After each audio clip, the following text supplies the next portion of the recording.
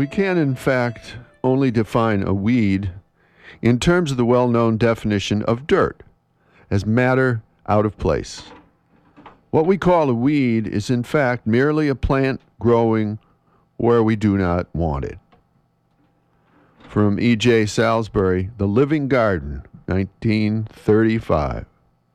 Good morning, everyone. I'm Rob McCall. This is the Awanadjo Almanac, a collection of natural and unnatural events, rank opinion, and wild speculation devoted to feeling at home in nature and breaking down the wall of hostility between us and the rest of creation. And this is the almanac for the first quarter to the full flower moon, May 21st to 28th, 2010. Here's some natural events. The lupin, genus Lupinus, and species Fabaceae, with its deep purple to lavender to blue to pink to ivory-colored flowers, is in lush bloom along roadsides, as it does each year, all the way from Asia to the Americas, both north and south. The trademark Texas blue bonnet is a kind of lupin, and other kinds are enjoyed as a vegetable in Egypt, Lebanon, and eastern and western Asia. In Maine, the lupin generates distinctly mixed opinions. For some, it's the quintessential symbol of spring, welcoming rusticators back to their seasonal homes and spawning local lupin festivals up and down the coast. But for others, it's a noxious, invasive weed, threatening native plants and spurring eradication campaigns in Acadia National Park and other public lands. Well, one man's weed is another's wildflower. So let's look at both of these opinions of the lupin. On the upside, the lupin shows strikingly elegant displays on its long flower stalks, spicing the air with its peppery aroma, feeding the bees with pollen, and delighting children of all ages with memories of Miss Rumphius. Being a legume, lupin improves the poor soils it prefers by fixing nitrogen in its deep roots. This tends to put the lupin out of business over time as other plants move in to take advantage of the improved fertility. Over the past maybe 25 years, I've watched abandoned blueberry fields go to lupin and then to grasses and other wild flowers in a natural progression. And many gardeners can tell you that about the difficulty of getting lupin started in an already healthy ecosystem.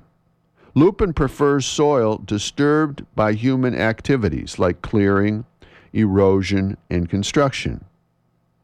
And further, the term invasive species ignores the fact that nearly all species now in Maine are non-indigenous, since the glaciers receded 10,000 years ago, leaving only bare rock and till behind.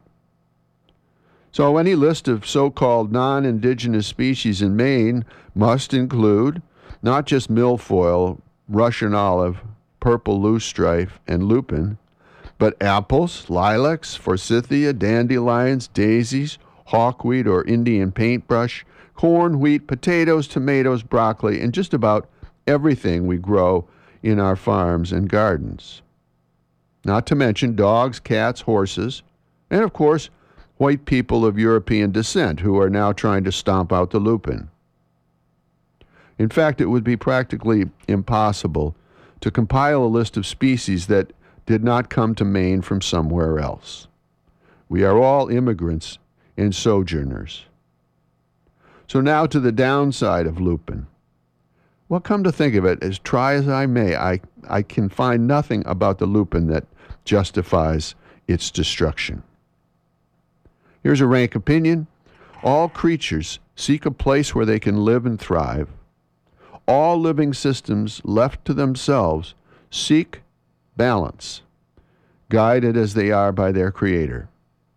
When we try to design them to fit narrow human purposes without considering the purposes of other creatures, environments become out of balance. Today's invasive species will likely be tomorrow's honored member of a living community. And finally, here are a couple of seed pods for you. First one from Henry David Thoreau, actually the same quote we used last week.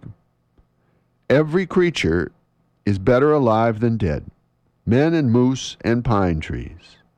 And he who understands it aright will rather preserve its life than destroy it. And from Ralph Waldo Emerson, Fortune of the Republic, 1878. What is a weed?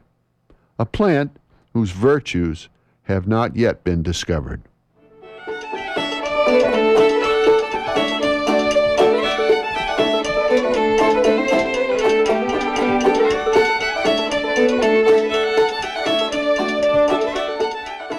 Well, that's the almanac for this quarter moon, but don't take it from me. Go out and see for yourself.